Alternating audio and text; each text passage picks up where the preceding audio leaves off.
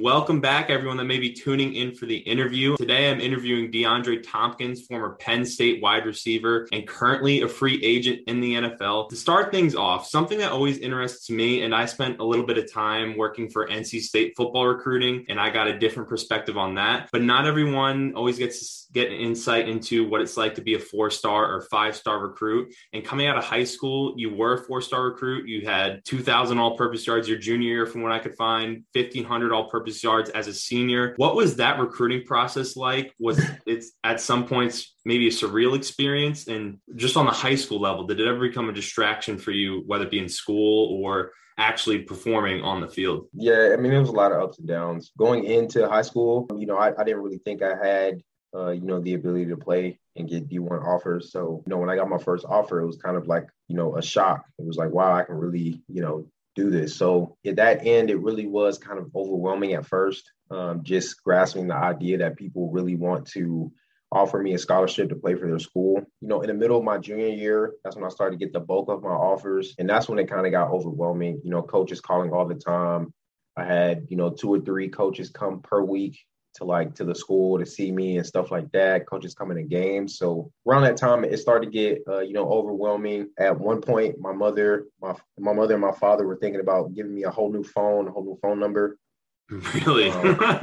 Yeah, it was getting kind of crazy. But it did get uncomfortable a couple games. I actually did have a North Carolina State coach come watch me play.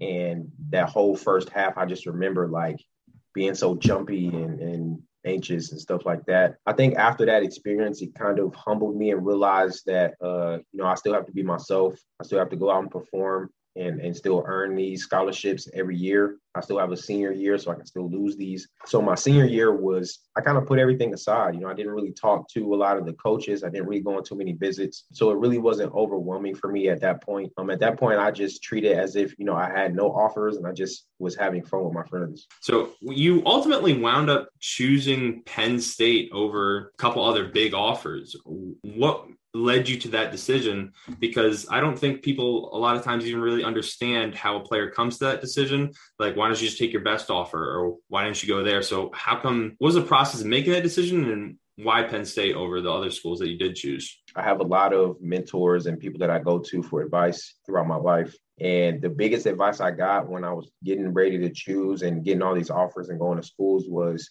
aside from academics being the focal point of everything. So that was rule number one, was find a school that was really good on education, had a really high graduation rate, and provided the type of programs that I would like to be in. So aside from that, my biggest thing was finding a place where there wasn't too many guys with my skill set, and I felt like I was wanted. I not so much as, like we said, getting treated as royalty, but so much as there's a need for a certain type of player in this offense, or, returner or whatever, and they just don't have that yet and are looking for it. So those were my 2 criteria in looking. And Bill O'Brien was the head coach for Penn State when I got recruited there and got offered. And I think that was one thing that Bill did that separated him from a lot of the coaches that I met. Was my family. My father was in the military, so I grew up as a military kid. So it was a lot of, my way or the highway, 100. It was either a 0 or 100. Mm-hmm. And he kind of reminded me of that. I'm sure as you seeing a lot of kids will come in and they get fed all type of stuff, man. You can come here and play. You can be this, you can be that. And that was one thing that was really a turnoff for me. A lot of schools I went to, they had a couple All-American receivers, or they had all receivers that were 6'5", 210. And yeah. I'm like, bro, I'm not coming here and starting as a freshman. But Bill kind of laid out the map, man. He explained that he's running an NFL offense, that, we're not just feeding one person. He really needs a slot guy. He doesn't have one. And that was clear when you looked at their roster. They didn't have a guy who was clearly the slot. They had a lot of guys mixing in that role. And at the end of the day, I was in his office. Me and my father were in his office, and he looked at me and he said, you can either come here and earn your spot and earn your role, or you can go somewhere else and wish you came here. I didn't commit on the spot at that time, but those words kind of resonated with me for a while because, you know, you hear a lot of schools, they say, man, you come here, we'll give you everything. Everybody will love you. You know, you get all this gear, you'll get all this stuff. I don't think Bill mentioned one time of something that you will get. It was more of, here are the things that you can earn once you get here. And that was one thing that I felt like was a home for me. And then also some of the guys on the team that I kind of knew of, you know, through my time of traveling and being a recruit in my class. I got close to some of those guys. So a lot of us actually were very interested in Penn State and came back multiple times. I've seen it. People talk about it a couple times. And you just mentioned having some of the relationship of the other recruits in your class. How much do you look at what the other recruits are doing with their decision-making while making your decision? Is it a major factor? Like if a recruit that was maybe ranked higher than you or talked more about nationally committed to, let's say, NC State or a different school, how much did you pay attention to that? Not really at all, honestly. Because I understood being the background that I've had, and I've been, you know, as a military kid, I moved around a lot. So I've gotten a perspective of how different everybody's lives are. So that was really something that I knew my path was going to be different than a lot of other people. I knew a lot of people came from different backgrounds, knew different people, had different skill sets. And just at the end of the day, I knew that, you know, my father always preached to me, like, it doesn't matter who's in front of you or who's behind you. You know, it's all on how much you put forth the effort to get better. So it didn't necessarily weigh on me at all. From what I can remember, I remember my sophomore year in college, after Bill O'Brien left, he actually came back one time during during Pro Day. I walked up to him. I'm like, hey, man, you remember me? You recruited me and left. And, you know, we kind of like joked a little bit. But he actually told me that they were recruiting. It was me and Ryan Switzer at the same time to come there. So that was something that I knew me and Ryan was really close during the recruiting process and stuff like that. UNC and Penn State was recruiting us heavy. So I kind of knew of his situation, but, you know, it didn't really matter to me who was there, who committed to where. It was just, you know, wherever I go, I just hope. So what was the most difficult transition from high school ball to college ball for you? Was it the scheme changes? Was it the just players bigger, faster, stronger? Or was it also just balancing the academics? What was the most difficult thing for you in that transition? Yeah, so I would say two things. One, time management, being on your own and learning how to, you know, wake up by yourself, go to class by yourself, study by yourself. So I say that was the biggest change for me, is learning how to fit everything into 12, 14-hour time gap that you got to make everything work for you. Because there's times when you're going to wake up and you're like, I don't want to do nothing. But you still got to wake up and be responsible. And football-wise, I would say the hardest part was actually learning football. You know, a lot of people, from my experience, a lot of people in high school don't get that knowledge of the game till way later in their career. So for me, man, I went from playing backyard football to now having to learn what coverages are, what hots are, what an alert is, understanding how to hear the play in the huddle. That was the biggest thing, is actually hearing the play instead of seeing signals, having 2-play combos, having end of the game situations, things that you have to remember, hand signals, all of these things that are getting thrown at you at once. You know, a lot of people think it's just memorization, and it's really not. It's really like applied physics. Like, you have to understand why we are doing something before we even start doing it, and you should be able to anticipate it. So that was one thing that was really hard for me. I got to remember I'm the X and I have this. Yeah.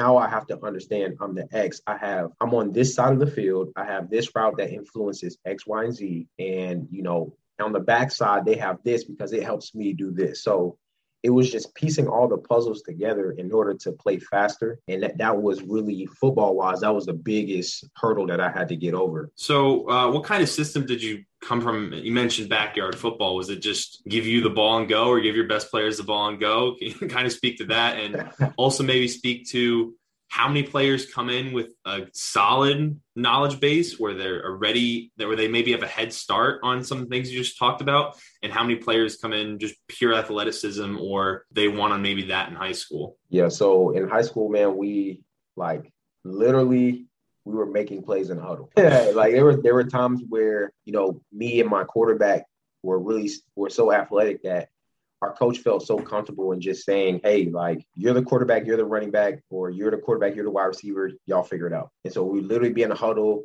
and I would be like, all right, Chris, what you want? He'd be like, all right, I want you to run this, you to run this, you to run this, you to run this, and let's go. Or I had the ability to change the play if I saw something. So if we had like a sweep to the right and I felt like, the defense kind of knew we were running over there, I would completely change the play to like a pass play or like a sweep to the left or something like that. So it's like playing intramural flag football. Yeah, it was literally like, hey, Wildcat, like you just catch the ball and you just score. And you guys won games that way. What works? Yeah, man. Actually, I looked at a while ago. I looked at my high school highlights, and literally half of my highlights are just me being a Wildcat quarterback and putting everybody out and just running quarterback run. It's crazy. To your second question, man, I think it really all depends. There are a lot of guys that come in that are freak athletes and that can play. But as you go higher and higher, each level, your physical attributes are important. The mental aspect becomes way more important than the physical. So when you get to college, there's a lot of guys who have the physical ability to cover for some of their mistakes, and those guys are able to play. And there are guys that are physically gifted than a lot of people on the team, but they may get redshirted just because, you don't ever want to go out there and not understand what's going on, because that's when you get hurt or you hurt somebody else. And in my experience, man, there's very few guys come into college that really understand the game. Like, it really takes time outside of outliers, that guys who come into college that have fathers or brothers or whatever that has been in the league and is teaching them stuff. Man, it is very hard to find those guys, because it's very hard to find high school programs that really invest in their kids that much and have the time. Yeah, a lot of high school programs. I mean, you mentioned just running Wildcat the whole time. They'll run wing T offenses with all linemen, one running back, or something like that. And while it's nice in high school, it won't necessarily get you anywhere. And one of the head coaches I know, he had a Division I recruit at tight end, but he's played and put him at line because tight ends didn't fit in his offense. And then there's also the coaches where it's like, we're not going to use you because I want my system to work and I want people to see my system to get to advance their own job to the next level. There's a lot of politics in high school, or just doing whatever they can to win, running these weird offenses that won't help the kids in the future. Yeah, man. And sadly, it only gets worse as you go higher and higher up the level. So to find a coach that will take the time to invest in his athletes, in their mental game more than their physical, man, it's hard to find coaches that are like that. And when you do, you can tell the love of, the players that have for their coaches when they see that. About the talent that you had at Penn State, you talked a little bit about all the different guys that came in. And at Penn State, there was a lot of big NFL names that you played with that were on the offense you were a part of. Some of the biggest being Saquon, Chris Godwin, Mike Gesicki. What was it like coming in with that collection of talent around you on that offense? What were practices like? What was it like for your coaches creating a game plan where they had guys like Saquon, Gesicki, you in the slot? They had speed everywhere. And they also had Trace McSorley at quarterback, I believe. Man, it was fun. When I tell you, practice was so much funner and excitable than it was the games. The games were so easy. It was times where me and Deshaun would be on the same side of the field, and we would be joking, like, as we're going to run to our positions, we like, hey bro, what's up, bro? Like, this kind of boring. What's up, bro? Like, you know what I'm saying? On our offense alone, we just had guys who understood the game of football. All of the receivers, we could all switch positions. I could play Chris Godwin's, I could play X, I can play F, I can play Z. Godwin can play the same thing. Mike can play the same thing. Ham can play the same thing. Saquon can play receiver. So it got to the point to where our coach really didn't have to do too much. And you can tell throughout the year, how comfortable Moorhead was with us just interchanging and doing whatever we wanted. And there were times where we would see signals in a certain play and we knew who were getting the ball and we knew it was going to be a touchdown. Mm-hmm. And there was actually a few times where me and Ham would play rock, paper, scissors to see who'd get it. We'll see the signal and we'll have a couple minutes and we'll look at each other and we'll just go quick, like, and it's like, all right, cool, I got it. Yeah, man, practice was so much fun. We all challenged each other. We all fed off of each other because we all had different talents. So it was a lot of just figuring out, like, going to Chris and being like, hey, man, what really makes you, you? Like, why did you do this? Or going to Ham, why did you do that? And there was a times where Chris and God would come to me and it'd be like, hey, what were you thinking on this release? And how did you run this route? Like, how were you able to do that and stuff like that? So it was really just, man, we're all comfortable with each other. We all loved each other and we all knew what each others were thinking, on the field. So it was just a light show, man. And I'll take my hat off to the defense as well, because we had guys on the other side of defense that were just as talented that made it hard for us and made it fun for us. Practice was hard because we were going against guys that were at the same level as us, but not only that, knew what we were good at and tried to take it away from us. So, it was just fun, like messing around in practice, trying new things that we would probably never do in a game, but just being able to have that freedom to do that and that trust. Speaking of Saquon, I've mentioned to you before, I'm a big Giants fan. The first day you saw him at practice, the first time you met him, did you know or did you think he was going to be as good as he wound up getting drafted? Second overall pick in the draft. Running backs never get drafted that highly typically. What was it like when you saw him for the first time at practice? Yeah, man, when we saw him first time at practice, it was crazy. I just remember we were like doing scrimmages and stuff like that. And he broke off a couple big runs and we were like, oh, okay, like this guy's good. And then of course in one of the scrimmages, he does one of his famous hurdles. And at that moment, we were just like, yeah, like this guy's different. Like he's not the same as a lot of other guys. And then on top of that, him learning from some of us and the coaches and being, a guy who wants to learn and get better every day. We kind of knew as soon as we met him, as soon as we saw him and stuff like that, yeah, this guy was going to be, he's going to be out of here quick, going to the league. So it was no surprise from anybody who knew him or anybody on the team that he was going to be where he is now. Did he change drastically as far as a player from his freshman year to sophomore and junior year, or did he come in just the same size? No, he was as far as physically, he was still the same size. He got a little bit stronger, of course, as he started to weight lift a little bit more. But yeah, I think the good thing is that we all honestly changed throughout those 3-4 years of us there and us playing. We all kind of evolved our game to different things because we all was trying to watch each other and do different things of each other. So there was times where, Saquon we'd have a concept where Saquon would end up being a slot player. So he would come to me and be like, hey, how do you do this when you're out there? And he would kind of do his own thing. And I'm watching him like, oh, I'm going to try that next time I'm out there in the slot. Or, some of us would end up in the backfield and we're like, hey, Saquon, how do you read these blocks? How do you do this? How do you do that? So we all evolved in a way to where, man, he became, less of a running back and more of an all-purpose out of the backfield. He can run routes in the slot. He can do that. Yeah, it was like an evolution of not just him, but everybody on our team, honestly. I feel like I kind of know the answer to this question, but do you regret going to Penn State at all as far as your playing experience there? Or is there maybe a different decision you would have made while at Penn State? Or is there anything about the experience that you maybe regret? Or nah, I wouldn't change any decision that I've made. Maybe going back and studying a little harder. Other than that, and going to a couple more office hours with my professors. That's every college student. But other than that, man, I learned so much being around all of those different people and just getting out of my comfort zone.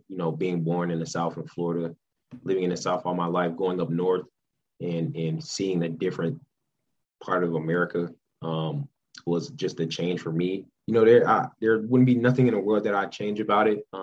It's just now taking advantage and showing other people that have the opportunity to have the experiences I have to kind of just get them to slow down and not try to rush through it and take more, not take anything for granted. You get into college and you try to move so fast that you look back and you're like, dang, I wish I would have, enjoyed my time a little bit more. So that's about it, man. I wouldn't change it for the world, honestly. Yeah, and speaking to the part about growing up in the South and then going to the North, I'm the exact opposite. First 14 years of my life I spent on Long Island, then eventually I moved to Greensboro, and it really broadens your horizons. A lot of people always say they don't want to move. They're so scared of it, but it's two completely different worlds because, it's not moving to another country, but in some sense it almost is with the way that people are and everything.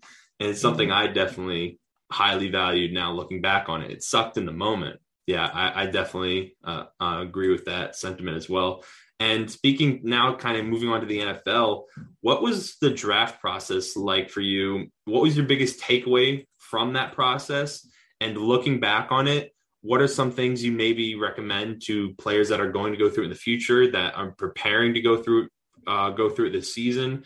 And some things you maybe wish you would have done a little bit differently throughout the process? Yeah, man, the experience for me was kind of eye-opening. I was able to live, get a taste of the life that, I'm looking forward to. Got to be around a lot of people that I've seen on TV, I admire. I've taken a lot of their game from, and just learning about myself and just learning what my body likes, what my body doesn't like, what's the best fit for my body, and just training my mind as well. That was literally all I did. I think we had 2 or 3 months worth of just honing in on how do you make yourself the best self. And people underestimate that. Like, that is a process. It's not just, you go to the gym a couple times and you run a couple laps and you're good. Like, this is like consistent mental, physical, emotional, like all of that stuff all put together. That journey was just so eye-opening to me. And it allowed me to network with a lot of different people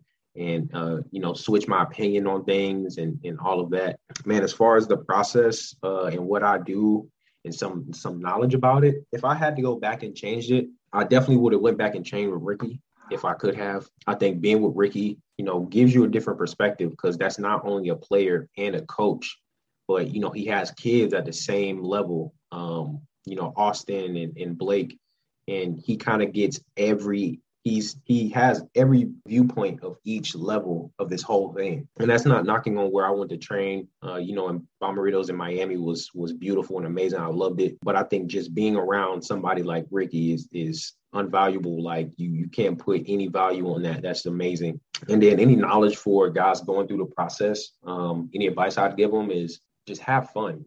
Like, this is a time where, you have the ability to dig deep and get better, but don't cloud yourself so much in trying to get better and not enjoying this time and this moment you get in between, being done with college and going that transition to the league. Enjoy this time, soak up as much as you can, and really just try to meet and network with all of the people that you've looked up to in the league. Like, any possibility you can go to train with somebody. I had the luxury of training with Allen Robinson. I knew him from Penn State. I trained with him. I trained with, Curtis Samuel. I trained with Robert Griffin and Xavier Rhodes and stuff like that. And these are just guys that, as not even a rookie yet, I'm like, man, what is it like to be in the NFL? And they're breaking it down. They're not just giving you that watered down, it's a business, you got to do this. They're ways to take care of your body, things to look out for, like connections you need to make, and what's really important in the league. So that's what I tell them, man. It's just network, connect, soak up anything you can, but don't drive yourself into the wall training every day, trying to get better. Like, you have to balance that time, because once you get to wherever you're going, man, it's work. So as an undrafted free agent and someone who 2 years pretty much of your young career so far it's been the whole COVID thing. How has that kind of affected the whole being an undrafted free agent? Do you think it's something that's kind of inhibited some opportunities, or how is that factored into things for you? Yeah, I mean, it's kind of both. COVID kind of pushed a lot of guys out of the league just for safety reasons, but also it really opened up eyes to a lot of guys that, were kind of on the fence whether they wanted to come back or they didn't. It kind of showed them, I really want to be back. I'm going to work harder. I'm going to do whatever I can during this time. You couldn't just go down the street and go to a gym and start working out. You had to get creative. You had to understand what your body needed and how to get it done creatively. So I feel like it was a time to where it really showed like who really wanted to work hard and make it back. And it pushed some of the guys who were kind of on the fence more away from, trying to just get in and waste an opportunity. You spent a short amount of time in the XFL. What was that experience like? And do you think a league like that is necessary?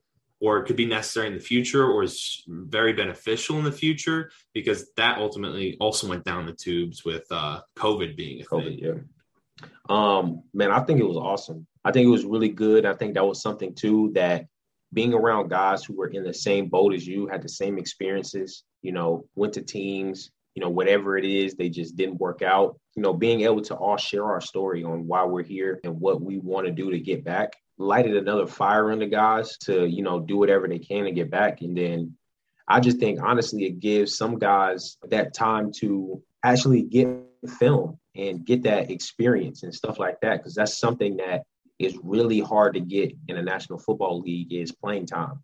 And that experience in that film. It's things that, you just have to experience to get better. And being home, working out and doing one-on-ones with a couple friends is not going to give you that experience. 11 guys on the field and you got to look for a mic and he's blitzing, you got to do this, do that. So I really think it'd be beneficial to not only people in the XFL, but just in general, man, just having the ability to kind of like what the GD League and all that stuff is for the NBA, have that ability to, I'm not there yet. I don't have the experience or the talent yet, but I know I can get there.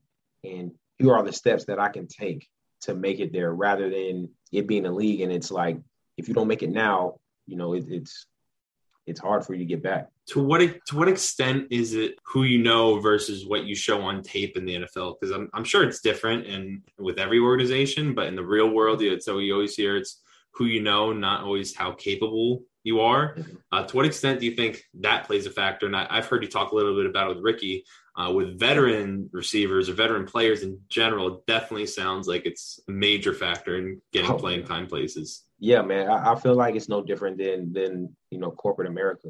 You still have to be able to get the job done, and in a good percentage of times, you definitely can't be a slouch or be lazy and stuff like that and have your name circling around. It's a little bit of both, man. It's in order for you to get that status to where somebody can call your name and you can get a roster spot, you have to at some point have proven that, I'm trustworthy, I'm reliable, I get the job done, and you can count on me. So when you kind of earn that role, you got a safety spot in the back of your mind. And some coaches that, when they get a new job or, they transfer somewhere, they're going to think about who is a guy that I can trust to get the job done and know my system and know it in and out. So it's kind of a little bit of both, man. You gotta put all your eggs on the table and show on film that I can do this job 10 times and do it 10 times the right way. Once you've crossed that hurdle, then you've kind of earned that title. Like me and Ricky said, once you get that veteran status, man, you can get a call from anybody at any time. Well, I know when you're talking to Ricky about it, you said it was almost pick and choose for some of those guys where they want to play. Yeah. Some of those veterans. Yeah, because you got to think, within your division, you play teams twice. So teams see you twice. They have to game plan. All these other coaches like, man, we got to see this dude twice every year. You know what I'm saying? So, it could be not only the coaches on your team, but it'd be coaches in your division that know you really well. Coach could have a friend who, he's talked about you to him. So sometimes it's just, being able to put it on film and not just practice film, but game film as well, because other coaches evaluate that as well. So sometimes, you may end up putting a lot of stuff on film to where multiple teams in your division or divisions across the National League hit you up and say, hey, man, we like what you've shown. Speak to your most recent NFL experience. You're playing with the Packers. You get to play with Aaron Rodgers. I heard you and Ricky say a few things about Aaron Rodgers. We've seen everyone who and maybe watched this interview almost has definitely seen Aaron Rodgers on Pat McAfee's show. But what is it like playing with him, catching passes from him, and also compared to maybe catching passes from an all-time great? It's not every receiver, even who plays an entire NFL career, gets to catch passes from someone, Aaron Rodgers. What has that experience been like with the Packers? And hopefully you do get to continue that after week 4, I think, from my understanding, is when you can sign again. Man, it definitely puts you in a different mental space when you're out there because, he knows everything. Like, there's nothing he doesn't know. So it pushes you to be at an elite level, whether you want to be or not. Every time you step in the huddle and you see him coming into the huddle, you have to mentally get ready to be ready for anything and everything. So he really challenged you without actually doing it. Just his presence on the field being, a future Hall of Famer for sure, and an elite athlete at his position, and just being mentally gifted. He just without even putting in effort, just put stress on everybody in that huddle, man, to perform at 150% because he's definitely going to make it happen. Yeah, so being with him, man, it really showed me how, somebody of that caliber carries themselves really nice, really down to earth. He has his headphones on in the locker room. He doesn't really talk too much. When he does talk, it has meaning. Guys shut up. They get their pens out.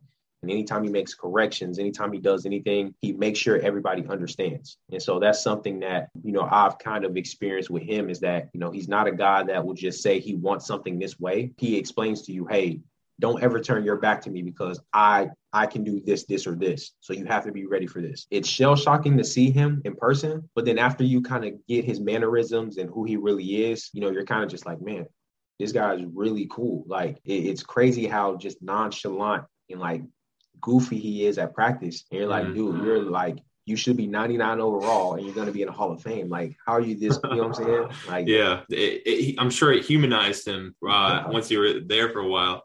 To what extent do players pay attention to what their teammates are saying in the media, whether it be the whole thing that went down with Aaron Rodgers between him and the Packers organization, or just in general, even relating it back to your college days? Do you guys really pay attention to that? Or is it more kind of whatever you say and we're just a team and everything we talk about as a team stays within us, if that kind of makes sense? Yeah, I mean, it's kind of a different aspect, college versus NFL. College, you have a whole media team that basically choreographs everything for you. They already know the questions that's going to be asked before they ask. They'll never put you in tough situations. So in college, it's more of like, you have a lot of handcuffs and shackles around, what you can touch on, what you can't touch on. Whereas the NFL, man, it's really personalized. Like you don't have that many shackles, man. So, what you say, you're putting your name on. In some organizations, it can be kind of toxic and kind of detrimental to the locker room and some players' futures and even coaches.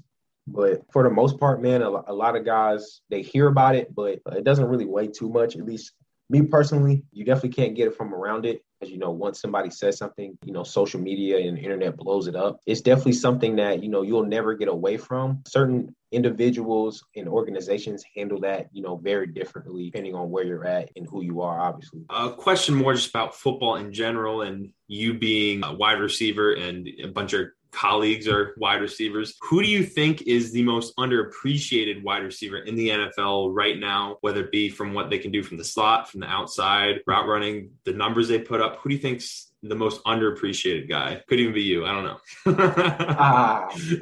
Because there's a lot of guys that get their recognition, in what they do. And I kind of biased going to Green Bay, but I would have to say Allen Lazard, man. He's a guy who I've been around enough to see and experience his work ethic and, his approach to the game, and him as well being a guy that was kind of like on the fence early in his career and being able to break through. Man, the dude does everything. He does the grimy stuff, and he's able to play any position and anything that's asked of him. He's not a guy that's too big for any task. And when he's asked to do a task, man, he just buckles up and gets it done. And I feel like he's a guy who shows up consistently every day, is a guy that I had looked up to, other than Devontae, of course, when I was there at Green Bay. A guy that I can count on and go to, was him, man. He really was able to teach me a lot of things and give me some tools and things like that. So I really feel like, he's one of those guys on the team that, Devontae and Aaron Rodgers, kind of are the guys in the face. But Allen Lazard really does a lot behind the scenes that people may not understand and appreciate, unless you're a football player and the playbook. And then you're like, man, this kid does a lot. So relating just to the wide receiver position and what the public understands from the wide receiver positioning, what do you think is the most misunderstood thing about the wide receiver position, maybe in conjunction with even the quarterback position? Because, for example, as a basic fan of the NFL and football in general, I never truly understood the timing that goes into route concepts. Watching Ricky train a bunch of different players from you, his group session he holds with high school and other college guys, it gave me a much greater appreciation for how important the timing was on routes, getting in and out of breaks, how if one misstep could give the DB that much more of an advantage.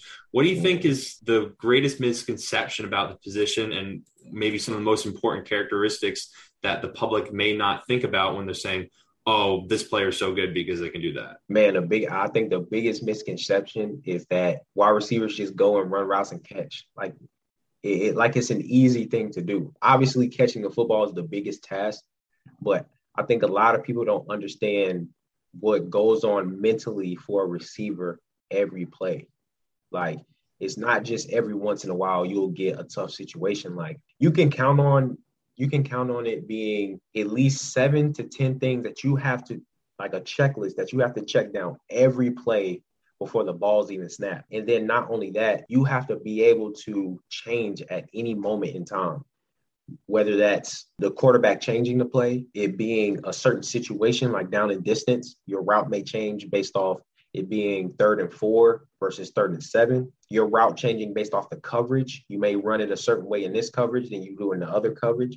You may have option routes where you have 3 or 4 different routes you can run, but based off the coverage and the leverage, you have to run certain routes. And timing, something about timing as well is, being able to understand where I'm at in the progression. What is the quarterback looking at before he gets to me? There's times where, I'll be watching college or NFL and, some of the announcers would be like, this guy was slow off the ball. He should have got off the ball a little faster. And it's like, man, if you just knew how much goes into this play, you would understand why he had to be slow off the ball. He can't speed up because that'll put him in a bad situation and the quarterback wouldn't be able to trust him. And and another thing is how fragile the relationship between the quarterback and a wide receiver is. It only takes, a couple times for the quarterback to doubt himself and looking to you for you to lose a couple attempts in the game.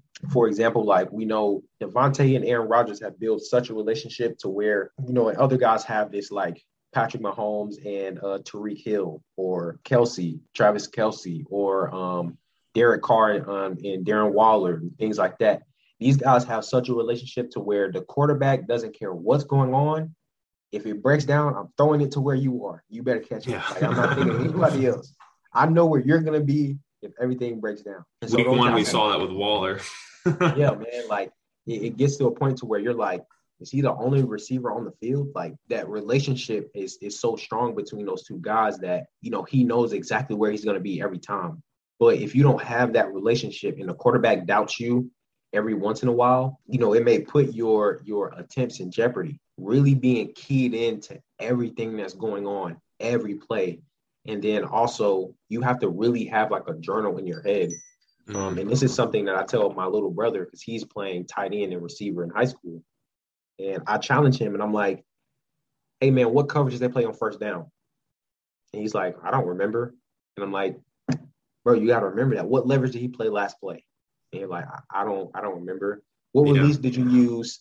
What last 2 releases did you use? He's like, I don't.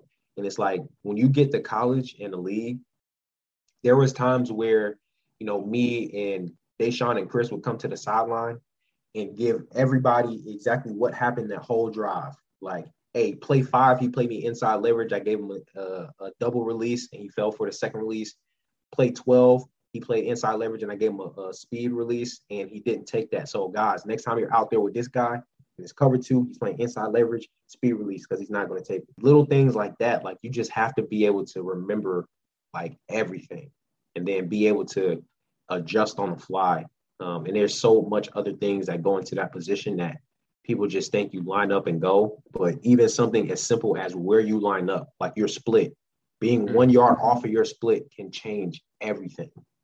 So it's a very fragile position, but it's very rewarding. Once you do everything right, it's a lot of things that will take care of itself.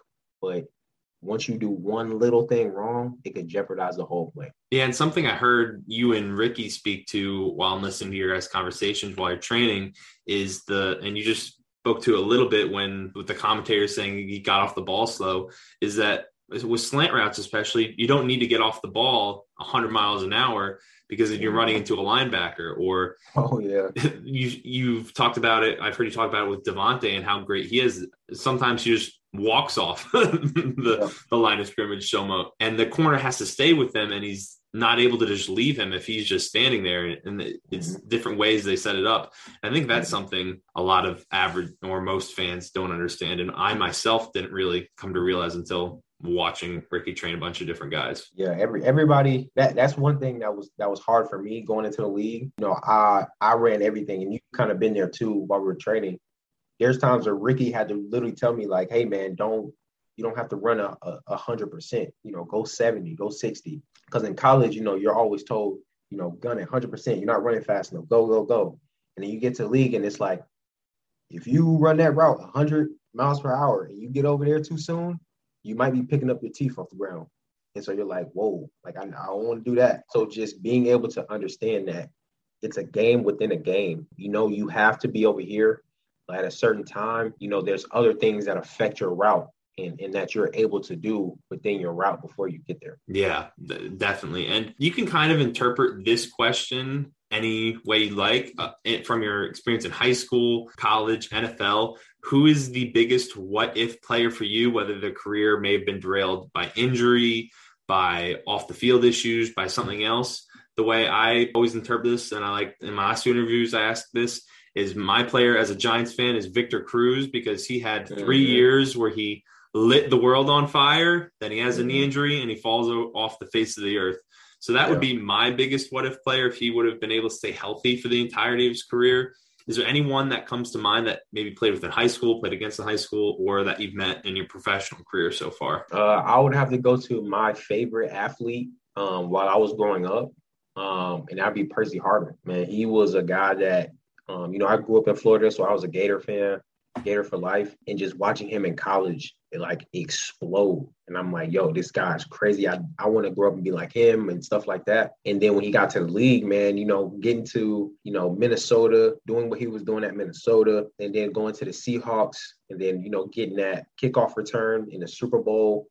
I'm like, man, he's going to be crazy. And then, you know, unfortunately, he was battling with a lot of hamstring issues, and he had that like chronic migraine issue. So, you know, I think it was in his best interest as far as like just being healthy, man, and having the best ease of life. You know, I think it was his best interest to kind of ease off football for a while.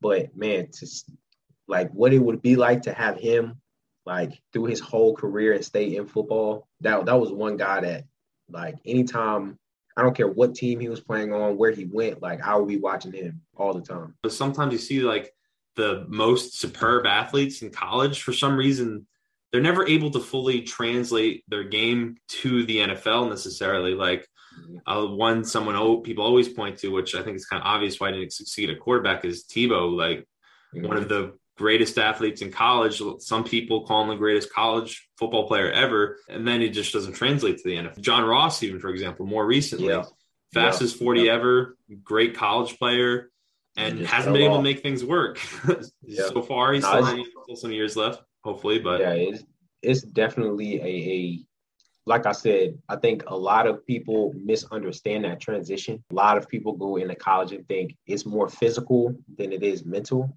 And then when you get there, you understand the physical stuff is there. Like there's a couple techniques and small things you may learn throughout your career, but it's way more mental than it is physical. And that's something that I had to learn. And even something as simple as like the difference between being physically drained and mentally drained. Mm-hmm. Like being physically drained, you can ice tub, massage, and be back, you know, within 2 days. But being mentally drained and sleep deprived and all of this stuff, man, it's hard. And then you have all of this pressure, anxiety, you know, and things going on with, you know, am I still going to be in a league, cut day, and all of this stuff. My friend got cut, and contract negotiations and things like that, man. There's never a time where you can mentally just chill. Like your mind is going 100% at all times. And so at some point, man, and that's what we've been seeing lately is a lot of guys just mentally just can't handle it anymore. And whether that's, you know, not necessarily breaking down, but it's just, you know, I don't want to live my life in stress and in consistent mental drainage. And that's why we see a lot of guys that, you know, this year, of course, guys that just retire out of nowhere. And you're just like, man, what? This guy was healthy. He was just playing the other day. Like, why would he retire? And a lot of people don't understand like that mental. I really call it like a ball and chain, man. That mental ball and chain you have carrying with you every day. You're in the locker room, you're in practice and things like that. And you try your best to kind of ease that. But in that type of environment, in that job, man, it can weigh on you heavy. Yeah, that breaking point comes for everyone eventually. I mean, some people it comes for in high school, even some that we never even hear about, and some people in the middle of the game. Was it Vontae Davis with who was the guy with the Bills? Yeah, Vernon Davis, I think. No, Vernon Davis is tight end. That's cornerback with the Bills that retired at halftime. Oh, yeah. He just, man, for whatever reason, whether it was his body told him or who knows, but at some point, man, it's either your body's going to tell you or your mind. And it's time, bro. And sometimes it's earlier than you want it to be. But, I really think your well-being of life is really important. So, whenever that time goes off, you just got to listen to it, man. Yeah, and it makes it more wild how long Brady has played now, how long Fitz played, how long Roethlisberger has played. Those guys that are in the game, they played in high school, they played in college. Now they've been in the league for 13, 15, 20 years now for Brady, basically. Yeah. So it this just man been on 22 Madden games. It blows my mind. I don't think at any point in my life I had more than 22 games, period. And he's been on 22 Madden games. I mean, he's been in the league longer than I've been alive. Calvin Johnson entered the league, retired, and entered the Hall of Fame while Brady's still been in the league. He's about to throw for more touchdowns in his 40s than he did in his 20s, which is just insane to think about. He have dudes on his team that weren't even born yet when he got in the league. Yeah. Which is so crazy. It's crazy, man. But it just goes to show you how the game is way more mental than it is physical. If it was physical, Brady would have tapped out a long time ago. But, as long as your mind is centered and your body can keep up with your mind, man, there's nothing you can't do. So what do you think he's doing special? Because a lot of people are saying that he's looking better now than he did in his 20s. And like to a certain extent, like he's throwing the ball down the field. It's not like Peyton where it was kind of a fluttering duck where the defense won in the Super Bowl. Yeah. So as far as the difference from him being in New England to now, honestly, I don't think it's no different. The only thing is he's having fun. Like, when have you ever seen Brady go to the sideline and start laughing and joking with some of the guys on the sideline? Yeah. In New England, he sat down and it was like a fucking mask and a robot. He's like Terminator over there. But I think now he's just understanding that, you don't have to be so serious to get to where you want to get to. There's fun involved. And people don't understand that stressful environment that New England has, just from the way they run their organization, there's stress that's involved in that, inherently. Maybe they want it to be like that or not, but just like running something like a military boot camp is stressful in itself. But when you are able to understand you can get the same exact result and you can have fun, man, it changes your whole perspective on life. And that's all the questions I have for you today for this interview. I greatly appreciate you taking the time to do this for me. I wish you luck with getting back with the Packers, hopefully, when this IR thing expires. I'm pretty sure that's what has caused that. And thank you for just doing this. I'm trying to build upon my interview repertoire and try and get better at this. So once again, thank you for the opportunity. No, man, it's all support, man. I love what you've been doing. You've been helping me, in my training. So it's only right that I, extend my hand and help with everything you got. You're a hard worker, and I know you're gonna make this thing blow up. So I can't wait to see it.